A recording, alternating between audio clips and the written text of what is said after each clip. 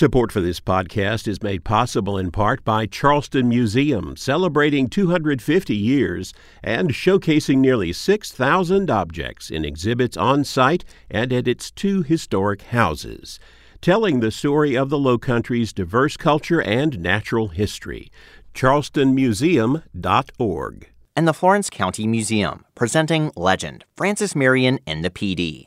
The exhibit explores how 19th century art depicting Marion and his militia contributed to the Swamp Fox's legend in early American independence. Now on exhibit, flocomuseum.org. This is Walter Edgar with South Carolina from A to Z. P is for Perry, Benjamin Franklin, 1805 to 1886, journalist, governor. One of South Carolina's preeminent Unionist political leaders, Perry was born in what is now Oconee County. After reading for the law, he was admitted to the bar in Greenville. Perry's public career began with his editorship of the Greenville Mountaineer, an organ of the upstate's Unionists.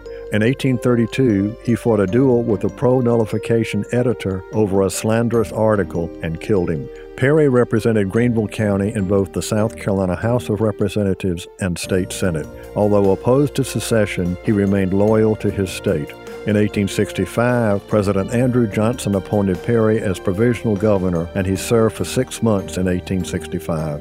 In October 1865, Benjamin Franklin Perry was elected to the U.S. Senate, but he was denied his seat by the Republican Congress.